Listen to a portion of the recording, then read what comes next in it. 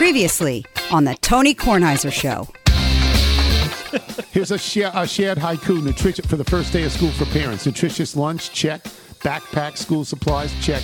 Tears, no. Just pollen. I think Bootsy took another kid's snack day one. Really? Yeah, the Z-Bar. He ate his own, and then he took someone else. No, he couldn't find his own because Mom put it in the small pouch. I think he just took another kid's. Good for him. Be aggressive right away. Kindergarten's late. The Tony Kornheiser Show is on now. Today will complete Bootsy's first full week of kindergarten. How's it going? He's a changed young man. He seems older. He's taller. I mean, he's seen things. Kindergarten, this is real school. Mom went to back to school night. There's no free play. It's just straight academics? Straight phonics all day long. Okay. He loves it. He keeps talking about a robot that switches back and forth from letters to numbers. We are so grateful that he has transitioned to real school so happily, although every day when you do drop-off, he's still doing the holding your hand. He takes everything in. He knows, he can tell you exactly what every kid is wearing each day. He doesn't know their names yet. And we've had no more snack incidents. That's great. He is downgraded from the full Z-Bar to a Sesame Street granola bar, which I think is easier to identify. He could have a career, you know those commercials, those Jimmy John's commercials where the guy lets the air out of all the tires? Oh, yeah. Yeah, he could do that. If he's going to start stealing food early, that's a good way to go. I'm going to start with the tennis. I did something I never do. I watched women's doubles last night, because Serena is compelling. Sally Jenkins will be on in a little while to talk about Serena. Serena and Venus, they lost. It doesn't matter. It was just entertaining. I didn't really care about it one way or the other, but it was something I did. On the tennis circuit, let me commend to people a front page story today by Liz Clark about retirements in tennis. It's a really good story in the Washington Post. I think people will enjoy it. And I went back and forth last night between the Nats, and this was an extraordinary thing for me. The Nats had a 4 o'clock game yesterday because Thursday is traditionally getaway day, and they're playing Oakland, and Oakland has to get out of town. And so they accommodate the teams who have to get out of town by starting early, sometimes on Thursdays, getaway days, so that you can play a Friday game if you don't have Thursday off. And at about 7 o'clock or 10 to 7 or so, I said, the Nats, maybe they're still on. It's a 4 o'clock start, so I'm anticipating around 3 hours. They're only in the 7th inning. They are down at that point, I think, by 1 run. I'm not sure of the order of the numbers, but I know the Nats caught up and forced it to go into a 10th inning. All right, Kyle Finnegan pitched the 9th. He escaped unscathed, had a good inning, and then the Nats go into the extra innings. In the extra innings, as people know, for the second or third year in a row, a runner starts on second base. You got a free runner at second base. A lot of teams like to bunt him over and then try and sacrifice him in. When you play in the Nats, you don't have to do that because Hunter Harvey is on the mound. And Hunter Harvey is consistently throwing 99 and 100. Like virtually every pitch is 99 and 100. He doesn't do anything else. He doesn't throw slow curveballs. He doesn't throw changeups. He comes at you 99 to 100. And the problem is if you can time that and foul those pitches off, you get deep into a count, which is what happened last night. And he walked somebody and somebody else got on. And then somebody on Oakland hit a ball to right field that hit the top of the wall. It missed being a home run by an inch. It hit the top of the wall and came back. And so now it's a 2-run lead. So they're in the bottom of the 10th. Hunter Harvey has failed, totally failed. And they're in the bottom of the 10th. And Oakland has its closer or one of its closers on the mound. And I think, again, you start with somebody on second base. And then... And I'm not being specific on this because I don't quite remember. The Nats were down to 2 outs. They had gotten 1 run in. They had somebody on second and somebody on first. I think Lane Thomas was on first because he walked.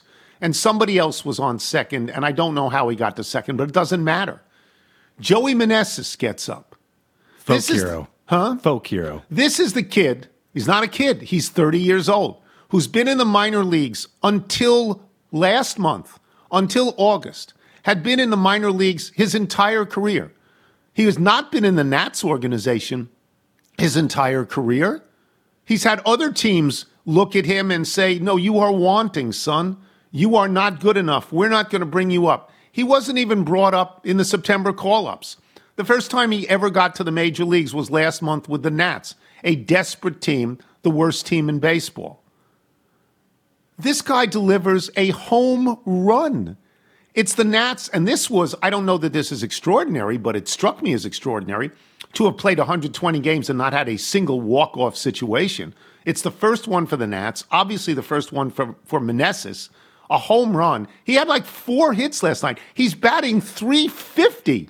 He's been in the lineup, Michael, every day for 3 weeks at least. Yeah.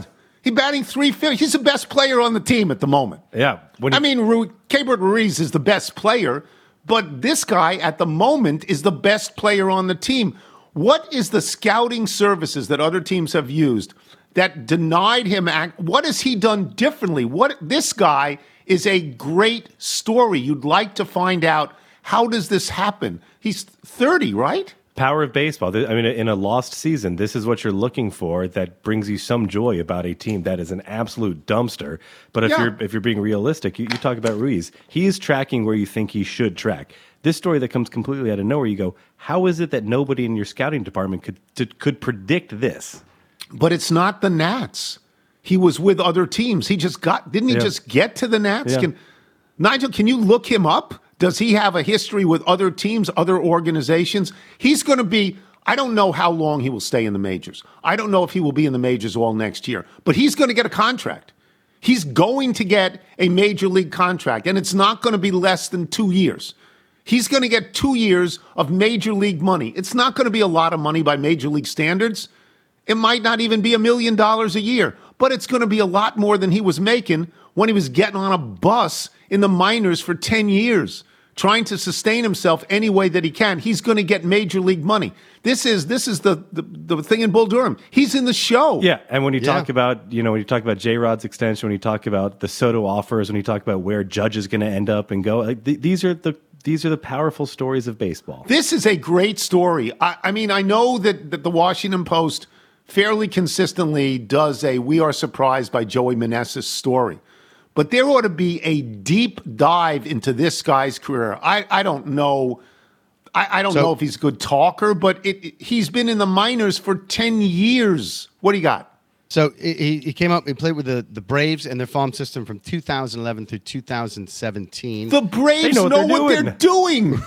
They know what they're doing. Okay. Then he went to the Phillies, signed a minor league deal with them. Played the 2018 season with their with the Lehigh Valley Iron Pigs. Wasn't sure that was their name. Right. Then went to Japan, played for the Oryx Buffaloes. Then came back and played with the Red Sox in their AAA team, and then became a free agent last year in November and signed with the Nationals last January. How old is he? How old is he right now? He's 30 years old. Yeah. He's been in the minors for 10 years, or Japan, or wherever he's been. When you're in the minors, I don't want to romanticize it. It's a hard life. Oh, you don't have any money at all. I mean, you're living with 3 other people, renting rooms, places, scraping by. You're taking the bus all the time. They don't fly anyplace. It's not, I think I read that he had a problem that they don't even have a lot of bats in the minor leagues. So you have to sort of repair your own bat. And when he got up to the majors and he found all the bats in the rack, it was like, it was in ecstasy. He's batting .350, right? It's a tremendous against story, major league pitching, he's batting .350, and this is the first time he ever got a chance. And he only got a chance, Michael, because the Nats are terrible. Meaningful baseball for the Nats in September because of him. Right. They're terrible, so they'll try anything. They're not contending. They have no important games. They bring this kid up and they stick him out there, and now they can't get him out of the lineup. Nobody can. He's a great story. And you think, sort of the life-changing event that this will be, if he can just sign a 1-year deal or something like that sort of money compared to what he was going to make in the minor leagues, it's just it really is a terrific story. Did you listen to the show? I think I said that 45 seconds ago. I think I said he's going to probably get at least a 2-year deal. Nigel's had a few late nights. It's not going to be, he's not going to make a tremendous amount of money, but relative to what he had made. Oh, sure, yeah. I mean, he could get a 2-year, $5 to $6 million package. That changes his life. Yeah, absolutely changes. Well, and he deserves it. Yes, he does. He's Again, can I say this again? He's batting .350. He hit a walk-off home run last. How many hits did he have last night? You got a box there? Did he have it was 4 hits? 4. I think it was 4 for 6. Yeah, because he had drove in a 4 run hits. early in the And game. once you get that validation, then it just continues where you get picked up and you become a rental and you extend your career by 1 or 2 more years. Now, it is possible that people have no tape on him at all. How would they? He's been in the minor leagues, and they just say to a pitcher, "Yeah, when this guy comes up, see what you can do with him." And now they'll get tape on him, and now somebody will prepare pitchers to pitch to Joey Meneses, which is a great honor for Joey Meneses. It really is. But it is possible that he's a major league hitter. It's possible that even with tape, even with people paying attention to him and trying to get him out, it's possible he's a 270 major league hitter. And 270 is going to keep you in the league for 3 to 5 more years. All you have to do is give a kid a bat. Yeah, Yep. it's just. Pick So any watch of them, it last Joey. night. I mean, it was just Exactly. I'm watching this last night, and it's storybook time. He hits it out. He hits it out. And by the way, Coco, I don't know where Bob Carpenter is. I have no idea. But Coco's very good doing games. He's very enthusiastic. He likes the other guy. They get along very well. They do. Which they did when Kevin was playing. Yeah. Oh, is that right? Yeah. So I get the cool thing about all this is there's actually reasons for us to text about baseball again. I'm sitting in the dark. I think I'm on verse 3 of Hallelujah for the second or third time to the hammer. Yeah. And I'm getting these excited texts about the walk-off. Yeah, so it's really good. Okay, that's my open. I don't really have anything else. I recommended the Liz Clark story, and I talked a little bit about the tennis. Serena goes tonight. Well, I don't know if she goes tonight. Yeah, she I think does. they were trying tonight. to fool around with the schedule to make her go tonight. I would never, ever, if I were the U.S. Open, I would never, ever not put her on in the featured match at night. Oh, yeah. No, I expect she is. I can look at the schedule. But She draws a crowd. Oh, yeah. It's been a packed house at Ash every Her single crowd night. draws a crowd. Yeah. The lingering shots of Tiger. Tiger's Yeah. arms. Tiger's arms were unbelievable. Tiger looks like a bodybuilder. He obviously can't do anything with his legs. First, fist pump I've seen from him in years. Tiger looked great. Yeah, he I've got her on the schedule 7:00 tonight at Arthur Ashe Stadium. So They ought to just put that in permanently. She's on at 7, even when she's knocked out of the tournament. You put her on at 7 because she will draw a crowd. Is the tribute from the other night still just running in the background? That's what happens all with the Gayle King thing or Queen Latifah. It just goes on and on and on. And that's so demoralizing for an opponent. Oh, sure. I mean, the opponent is like, you expect someone to say to the opponent, "Hey, meat, get over here. Get out there and just lose. Hey, meat." All right, we'll take a break. Sally, when we return?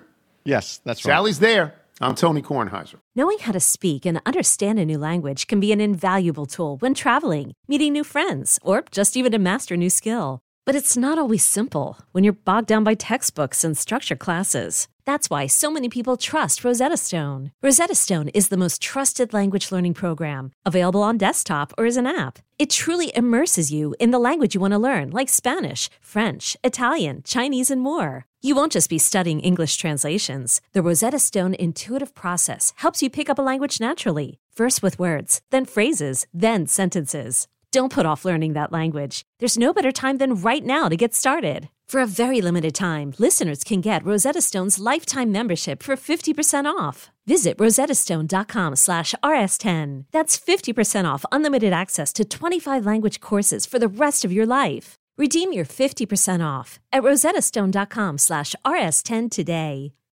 This is the Tony Kornheiser Show.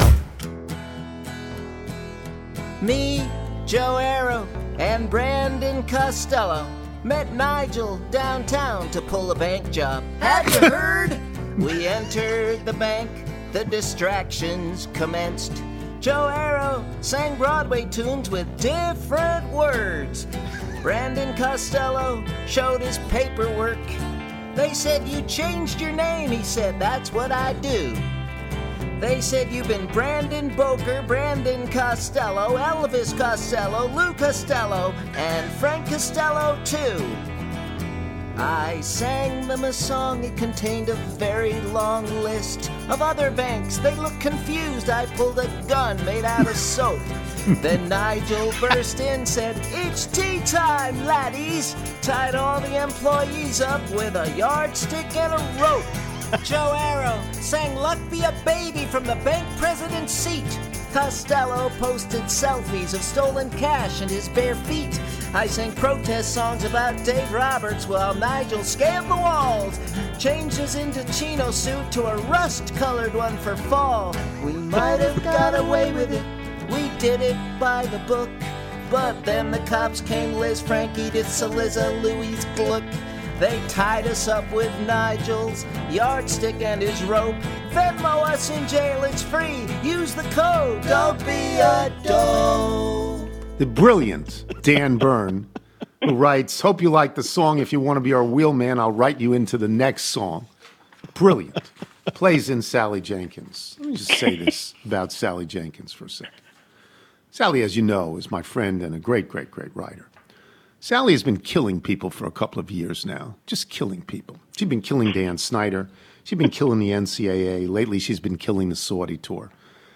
Sally's now excited about something. You're so excited about Serena Williams. It's so wonderful. Describe your mood when you sit down to write about her.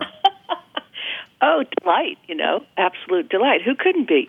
I mean, she's almost 41 years old. Her kid turned 5 yesterday. She's had a C-section and 2 pulmonary embolisms, and she's out there, just killing people. It's great. It's great. She speaks to me, Tony. She kills people, and I kill people. Yeah, I understand that. I was saying before that even should she lose, the next night you should put her out there at 7, no matter what. It doesn't matter. She's drawing a crowd. She's the biggest ticket at the moment in New York City. What is the effect you think on the tournament to have her like this? I didn't think the U.S. Open could get sort of any more enormous. It's already such a big event. I mean, the stadiums are huge. And, she drove up ratings 80% the other night. Yeah. And you literally in the plaza at the Billie Jean King Tennis Center, at times you have to turn sideways to move.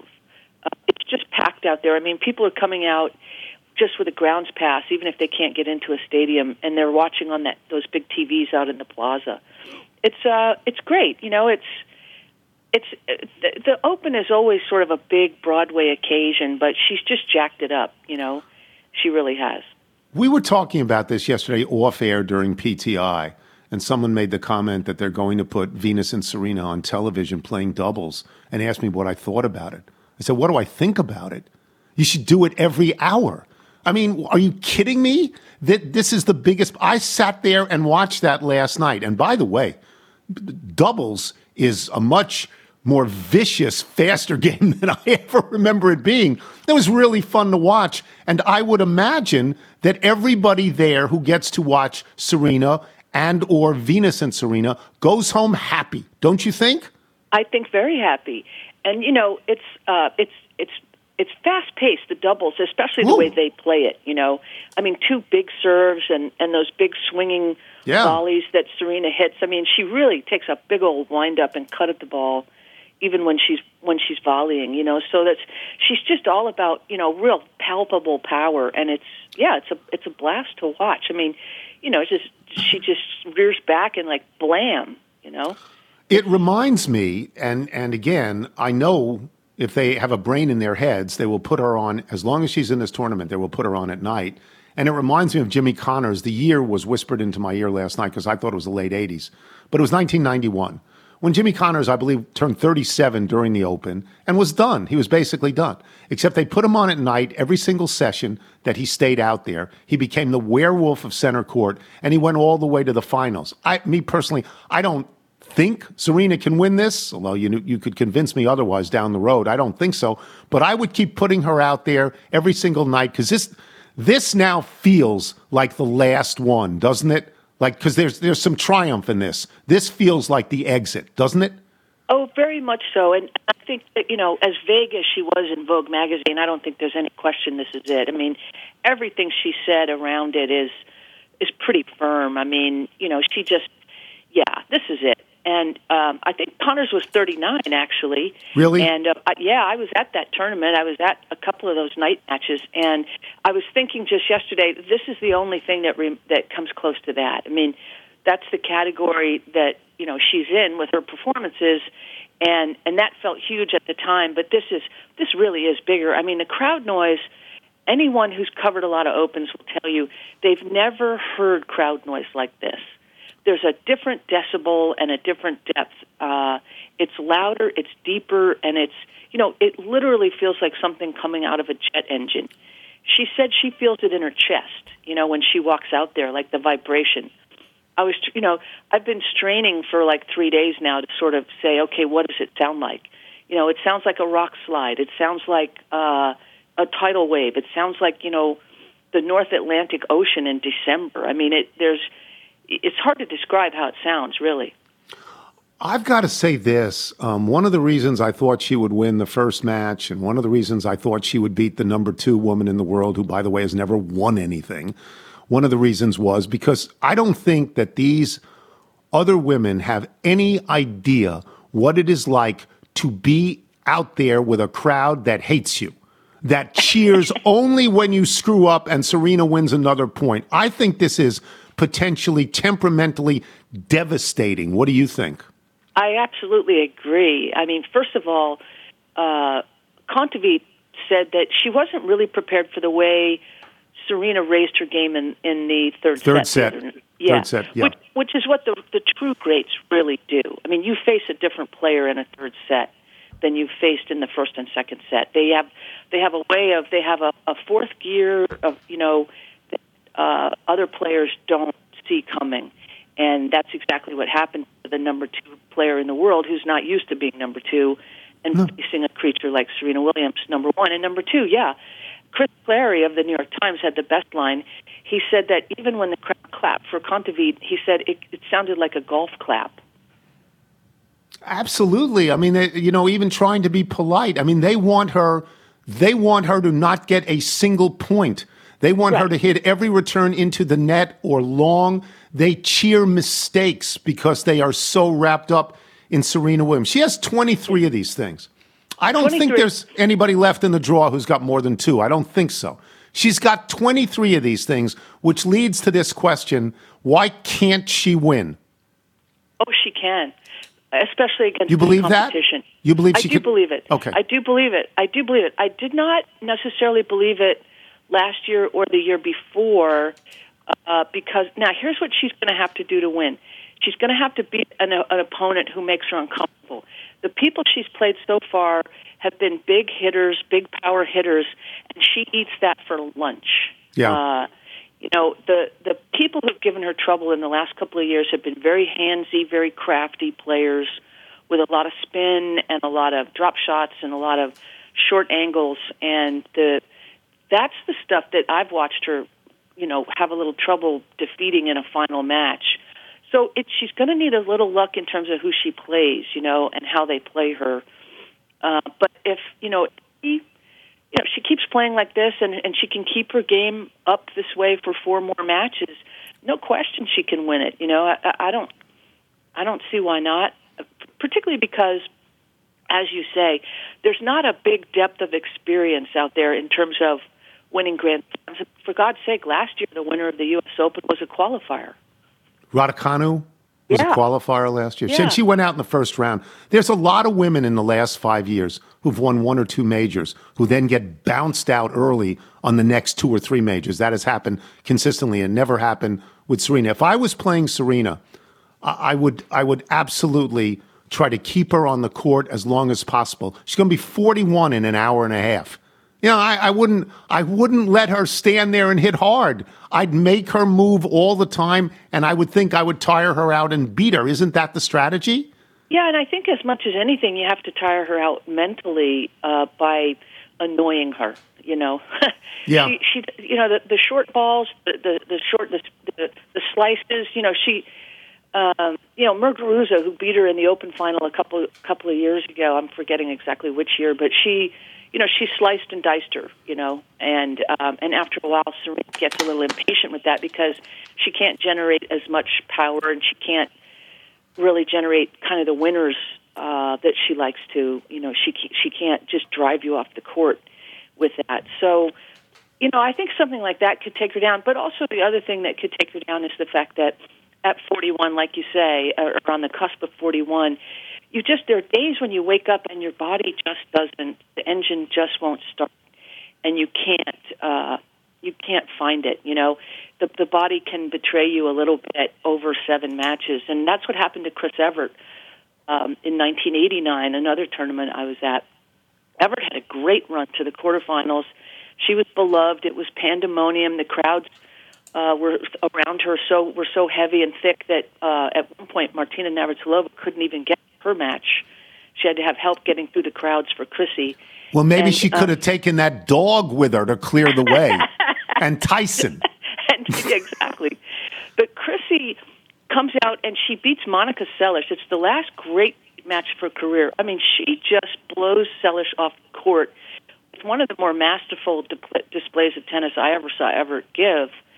And then she comes out in the quarterfinals against Zina Garrison, an opponent that she could have and should have beaten, and just didn't have anything left. I mean, it was all of a sudden it was empty. And you realized, okay, she'd been playing on an eighth of a tank, and the needle just hit empty. Yeah. And that could happen here. It could be that Serena's playing on the last little, inch of gas in the tank and the last fumes, and you just don't know when that needle's gonna slide below the empty mark. So it's going to be so interesting, but it's so great in the meantime, to be there. It's such an occasion, and by the way, can we just stop saying Margaret Court's name ever again as one of the best players, as the best player in history? She was a very, very great player for a brief amount of time who won 11 Australian Opens. In the 1960s, before open tennis, when the fields had 12 people in them. That's right. All amateurs. Right. I mean, it's not even, it shouldn't even be a comparison. And by the way, in 2 of those 24 Grand Slam finals, her opponents retired, and she didn't even play a full final. So I didn't realize that. To me, she should have 22. So let me go into this for a second, because you mentioned Chris Cleary before. He wrote a big piece I read the other day in the New York Times about the GOAT thing.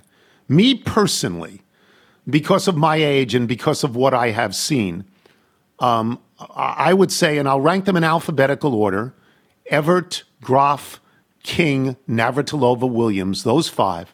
I believe you could throw a blanket over them, and if you picked one and I picked another, it would be okay. But in my mind, Martina Navratilova is the greatest player of all time, not Serena Williams. That's just in my mind. What about in your mind? So that's a complicated question for the simple reason that Evert and Navratilova have 18 Grand Slam titles each, and in most of them they had to face each other. Each other, yes.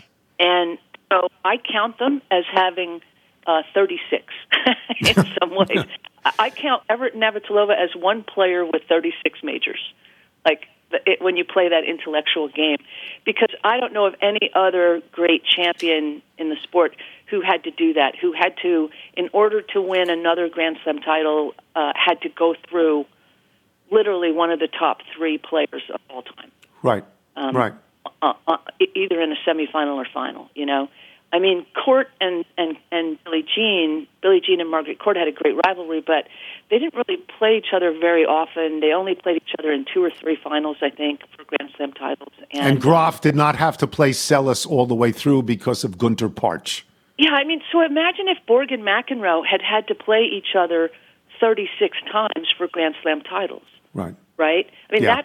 I mean, Evert and Navratilova really, in my mind, among other things, is the greatest sports rivalry of all time because of the disparate styles, because of the energy on the court when they played. I mean, Everett's last 2 French Open victories in 1985 and 1986 are 2 of the most riveting. And then her U.S. Open loss in '86. Those 3 matches, the tennis in those. Go back and watch them. Pull them up on your screen. Even today, the tennis is just absolutely gripping. It holds up, So there's that aspect of the question that's really kind of peculiar, that gets in the way for me of saying that Serena is outright the greatest ever, because I don't think Serena had to play a Navratilova or an Evert every time out. That's the only divot I can take out of her historical legacy. You should write that, because I think that there's this assumption, because people stand up and scream it, that Serena is the greatest of all time. And, well, she is. I mean, she is numerically. Because if she wins question. if she wins this at 40, basically at 41 years old, I'll yield on this one. I really will. So, yeah, I just think that's interesting. I do. Well, yeah. And by the way, Everett and Navratilova, neither one of them ever made a Grand Slam final after pregnancy, after a C-section. I mean, there's a remarkability to what she's doing physically. She's Tom Brady in the sense of she's creating a new template of what, physical recovery can be, what the age envelope can be for athletes. There's the idea now that you have to retire Everett went at 33, I think. Navratilova went at 38. The idea that you have to go in your 30s, I think, is over. I think Serena has changed that one. I'm so happy to hear you excited like this. I just think it's wonderful. Great. I don't always kill people. I don't really kill people. You do. It's like, you know what, Harry Truman. Everybody said, "Give him hell, Harry," and he said, "I don't give him hell. I just tell the truth, and they think it's hell." It's a good line. I'll talk to you soon. Thanks, Sal. I don't Sal. kill people. I just tell the truth. Thank you, Sally. Sally Jenkins, Tony. Boys and girls. Wonderful. We will have Chuck Culpepper. It's an all Washington Post day. Chuck Culpepper when we return. I'm Tony Kornheiser. At Alma, we know the connection between you and your therapist matters. But if you're already feeling stressed and burnt out, the idea of trying to find a therapist you really connect with can be overwhelming. That's why Alma's focused on helping you find the right therapist for you. When you browse their online directory, you can filter your search based on the qualities that are most important to you. Then you can book a free 15-minute consultation call with any therapist you're interested in seeing, so you can get a feel for whether they're the right fit before you commit to a full-length session. Alma also makes it easy for mental health care providers to navigate insurance. That's why 95% of therapists in their directory accept insurance for sessions. So you can find care that's affordable without stressing about the paperwork. You want to talk to someone, but not just anyone. Alma is there to help you find the right fit. Visit helloalma.com/therapy60 to schedule a free consultation today. That's helloalma.com/therapy60. This is the Tony Kornheiser Show. This is Ralph Rillen. He writes, I'm a longtime local singer and musician. I've been performing at various venues throughout the DMV and along the East Coast for quite a few years, more than I care to elaborate on. I've always greatly appreciated you playing my songs in the past, which is a thrill for me and my loyal little friends. I, too, am a loyal little. Thoroughly enjoy listening to the podcast, which is entertaining and informative. Thank you. And yes, I do use the code. This is called Just Feeling Fine. And again, this is Ralph Rillen. This is quite good. Michael, if people like Ralph Rillen want to send in their original music for us to play, how do they do it? Send us your music by emailing it to jingles@TonyKornheiserShow.com. Chuck Culpepper joins us now. We could have talked to Chuck Culpepper about tennis because he knows tennis, but we talked to Sally about the tennis, and we'll talk to Chuck about college football. I understand you are going to Ohio State for the Ohio State-Notre Dame game. I would imagine that's something to be excited about. And as I was talking to Pat Forty the other day, I have the same feelings now. How did they schedule a game like that as an opener? How did they get these teams to agree to it?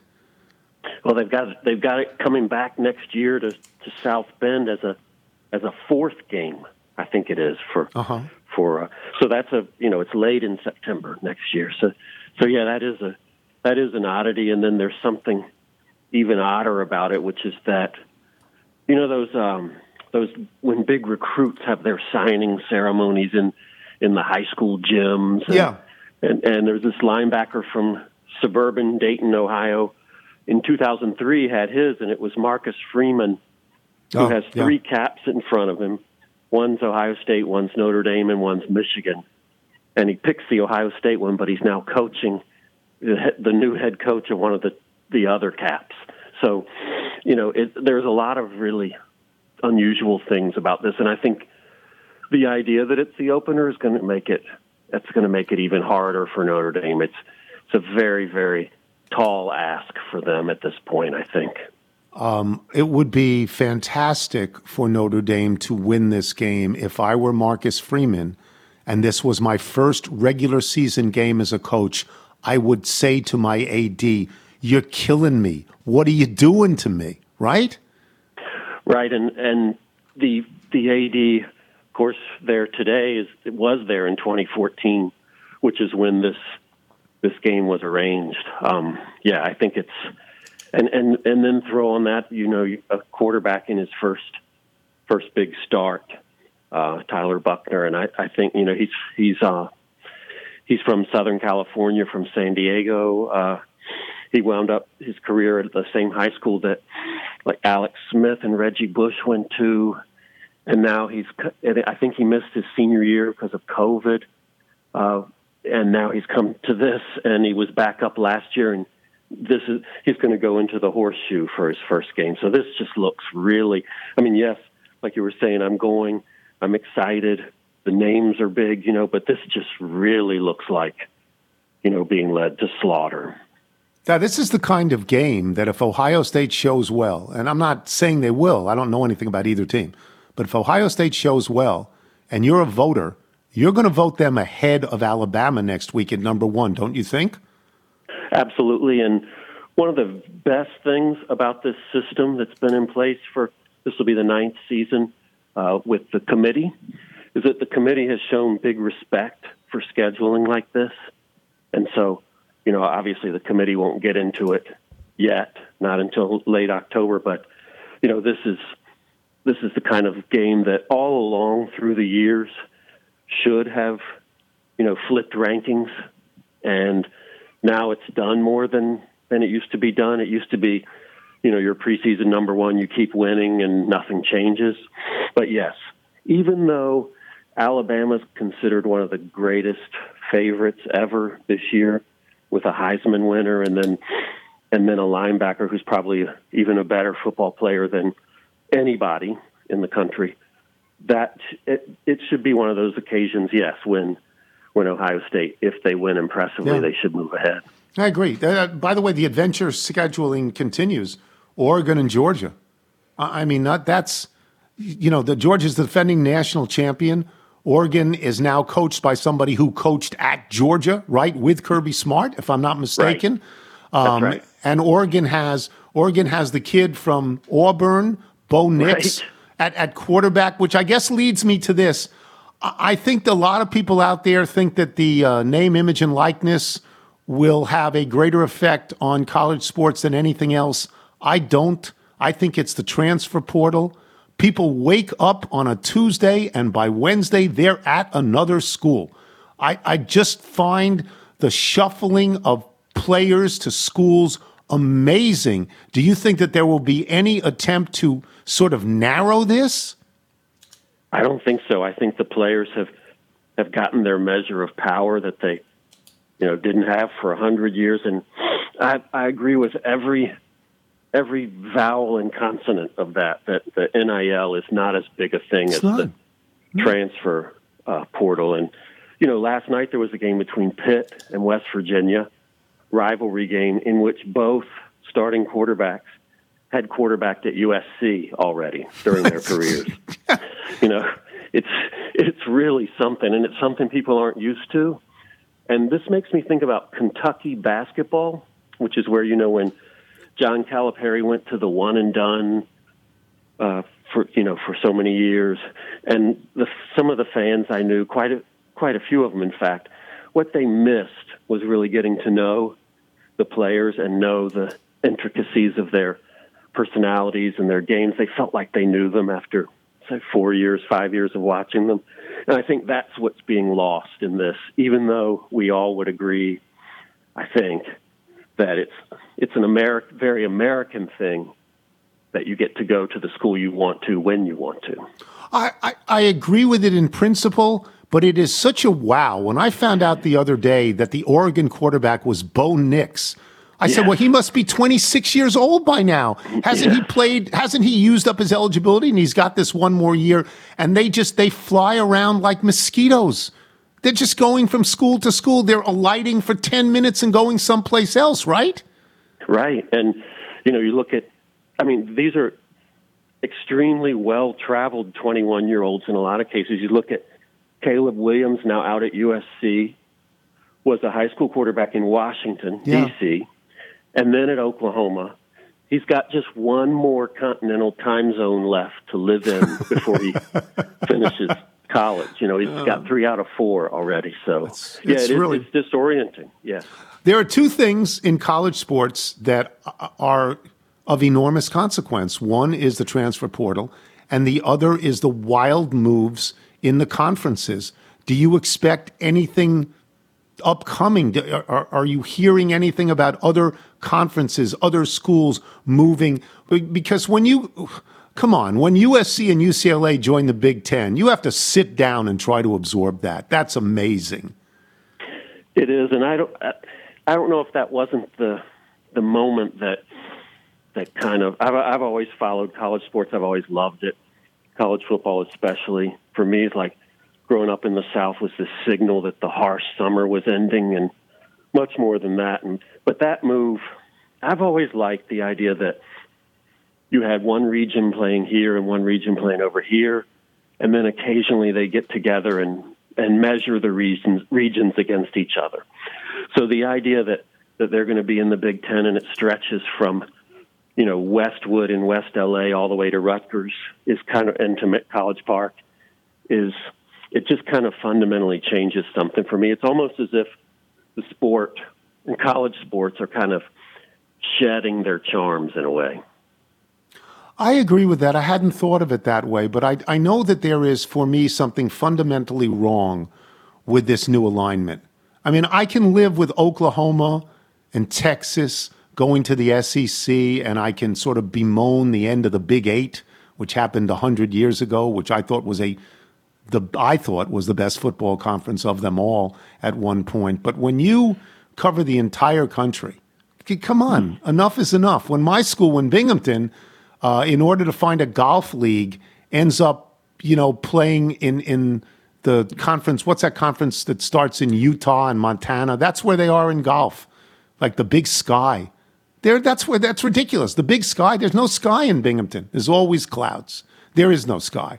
And when you have to do that, I believe that these conferences, I guess just because I grew up with them, being geographically compact, I think that's the natural order of things, and that the natural order of things has been moved in a bad way, and I guess you agree. I do, and I think, the great Frank DeFord had this line in an essay he wrote one time, said, sports were never meant to be covered like NATO or the bond market. And I kind of feel like, it's just so much talk about business. Yeah. And this move was all business. Oh, yeah. It's so much more business than sports, and something's lost in there. I never wanted to be that guy who said that, but I always wanted to try to adapt, but something's lost in that move. No, absolutely. And patient zero is Boston College. They're the worst. They started this whole thing, and now it can't be stopped. I'll get you out of here on this. I'll completely change gears because I know you've followed this. The Saudi Tour and everything that's going on in golf. Cam Smith the other day, the most recent person to take the money, said, it's not fair that we can't play the majors, which just seems to me to be at the heart of everything. At the heart of everything in golf is the ability to play in the majors. What do you see coming up for everyone to play in the majors? I just get the sense that for a while at least, both of these tours are going to thrive to some degree. So both of them are going to be successful to some degree at least, and both of them are going to have access to the majors, I would say. I just can't see the majors, shutting out, especially when you get to Cam Smith. He's got exemptions for 5 years, having just won the British this year.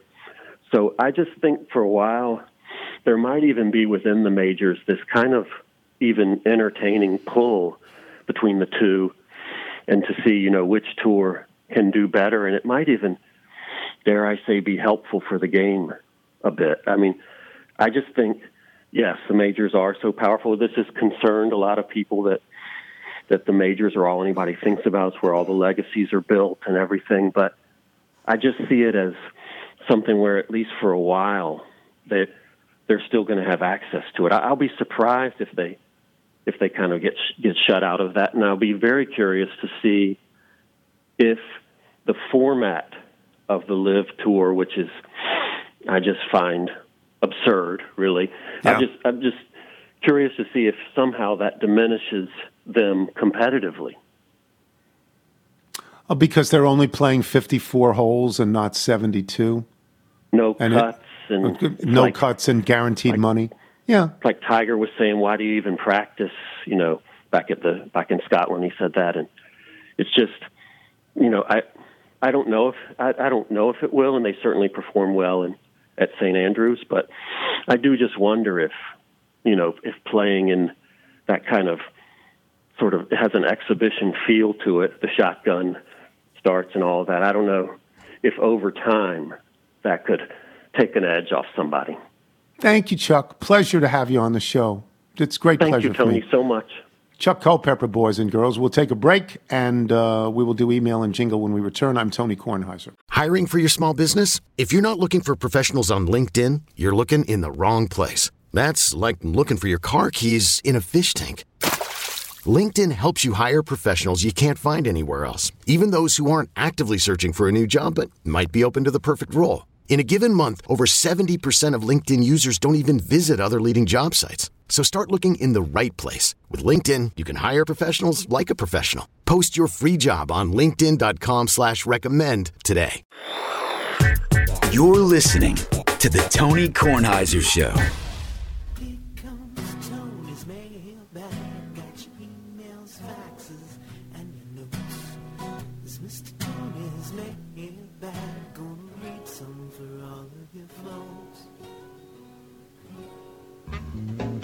That was very low in my ear. What happened with that?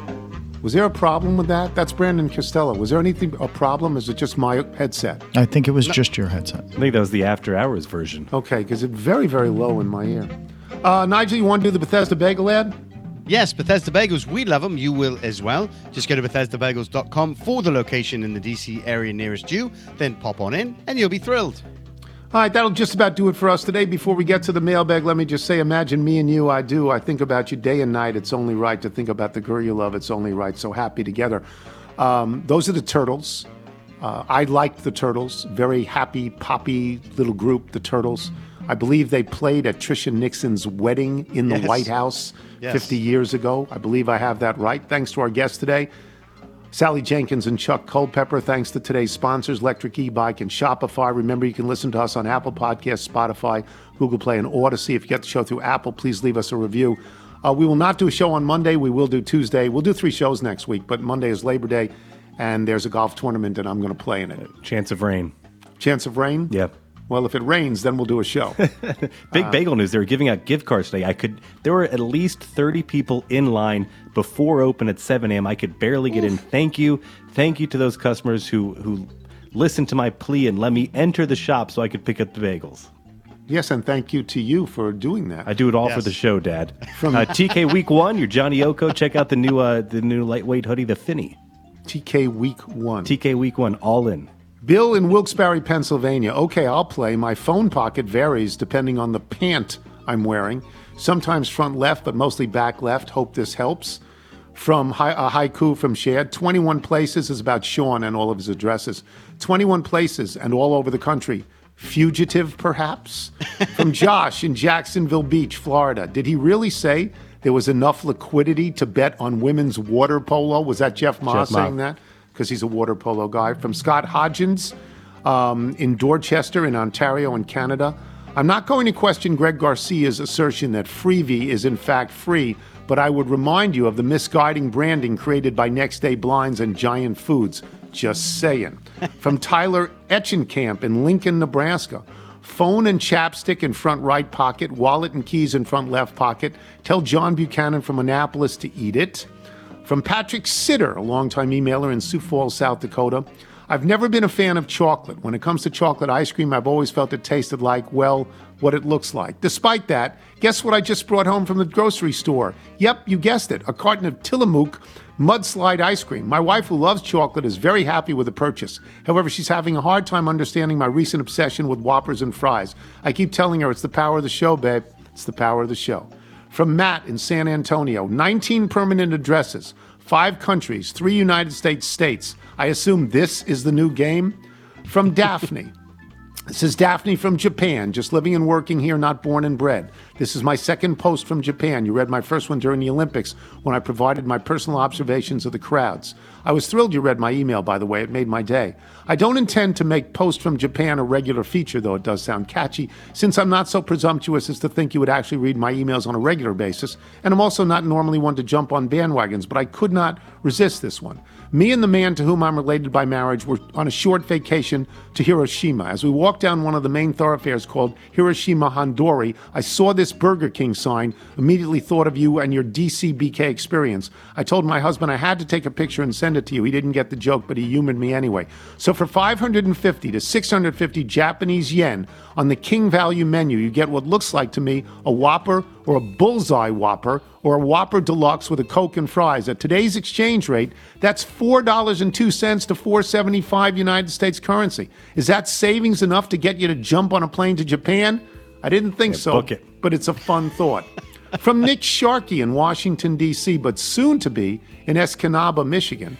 Am I being prescient in assuming the new game is the permanent address game? As of next week, when I leave D.C. for Michigan's Upper Peninsula, I will be at 22 permanent addresses, and hopefully I'll be buying a house soon thereafter, so I may get to 23 by year's end. Eat that, Sean. As the official data scientist of the Tony Kornheiser Show, I have some stats. Those 22 addresses have occurred over 6 states, 14 cities, in 42 years. It turns out the combo of undergrad and grad school, working in politics, and a marriage then divorce help rack up the count. I've also had a top secret clearance, so knowing these addresses off the top of my head is pretty easy. If you're curious about each address, I can send them to Chuck Todd, and he can read them to you when he's on the show. One of them was on the other side of Rock Creek Park from you, and I still curse Military Road, but driving by Ingleside was always good for a laugh. From Carl in Oswego, New York. So you decided to let Sean talk, and he immediately started a new game? Okay, I'll go. I've had 8 different permanent addresses, not counting college dorms, across 2 states, New York and West Virginia. I hope I'm playing the game right. Let me know. From Paul Dom in Washington, D.C. Stopped at Wendy's off I-81 in Pennsylvania last weekend on the way to Binghamton to visit family. Yes, that Binghamton. We ordered a double cheeseburger, a junior cheeseburger, and regular fries. Not the best or healthiest lunch we've had in a while. And the total came to $11.57. I immediately said to my wife, that can't be right. They forgot my burger.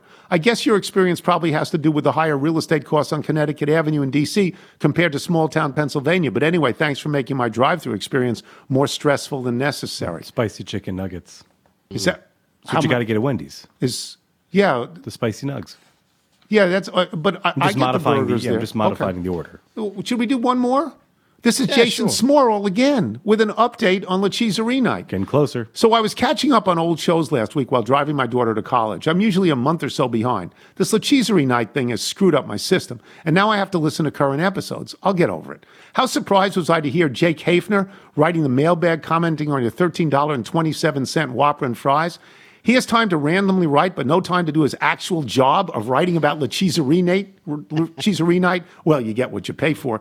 You'll be happy to know that as part of the promotion, we'll be raising the price of our hamburger and fry combo to $13.27, in addition to lots of other little nuggets of fun. There seems to be some confusion as to how this promotion is working. Please let the littles know to use the code. Yes, people, it's as simple as saying La Cheeserie at the ticket window and you will get a free ticket.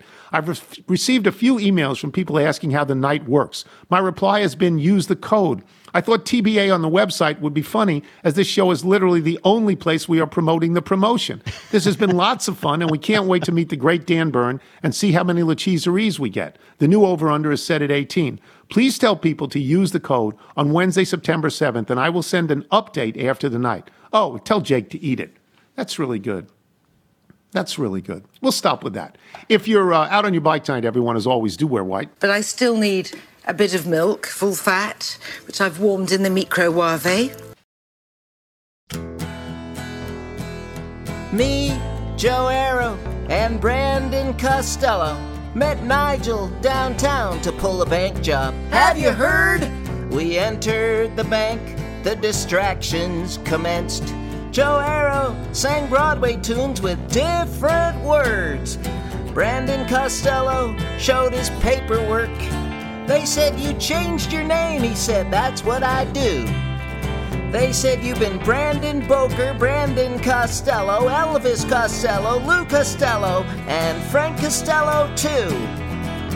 I sang them a song, it contained a very long list of other banks. They looked confused, I pulled a gun made out of soap. Then Nigel burst in, said, "It's tea time, laddies!" Tied all the employees up with a yardstick and a rope. Joe Arrow sang "Luck Be a Baby" from the bank president's seat. Costello posted selfies of stolen cash and his bare feet. I sang protest songs about Dave Roberts while Nigel scaled the walls, changed his Indochino suit to a rust-colored one for fall. We might have got away with it, we did it by the book, but then the cops came, Liz, Frank, Edith, Saliza, Louise, Gluck. They tied us up with Nigel's yardstick and his rope.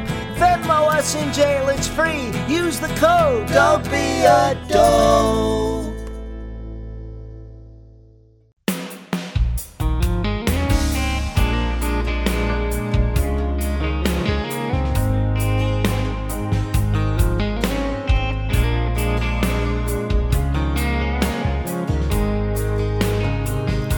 Tonight's the night, we're gonna set it on fire.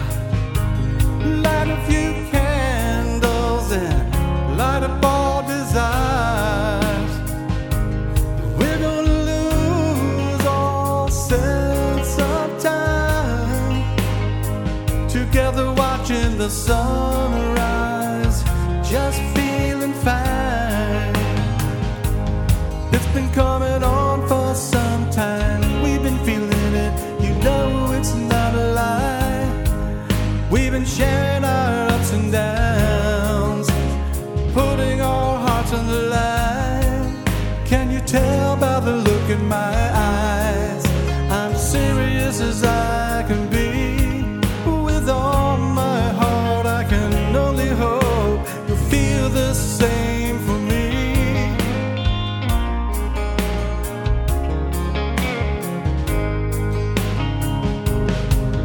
It's time I tell you how I feel inside, hoping you will understand why. I think you feel the same as I do. I can see it when I look in your eyes.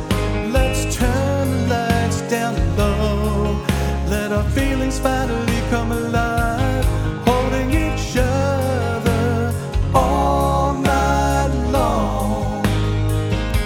Tonight's the night, we're gonna set it on fire. Light a few candles and light up all desires. We're gonna lose all sense of time, together watching the sunrise, just feeling fine.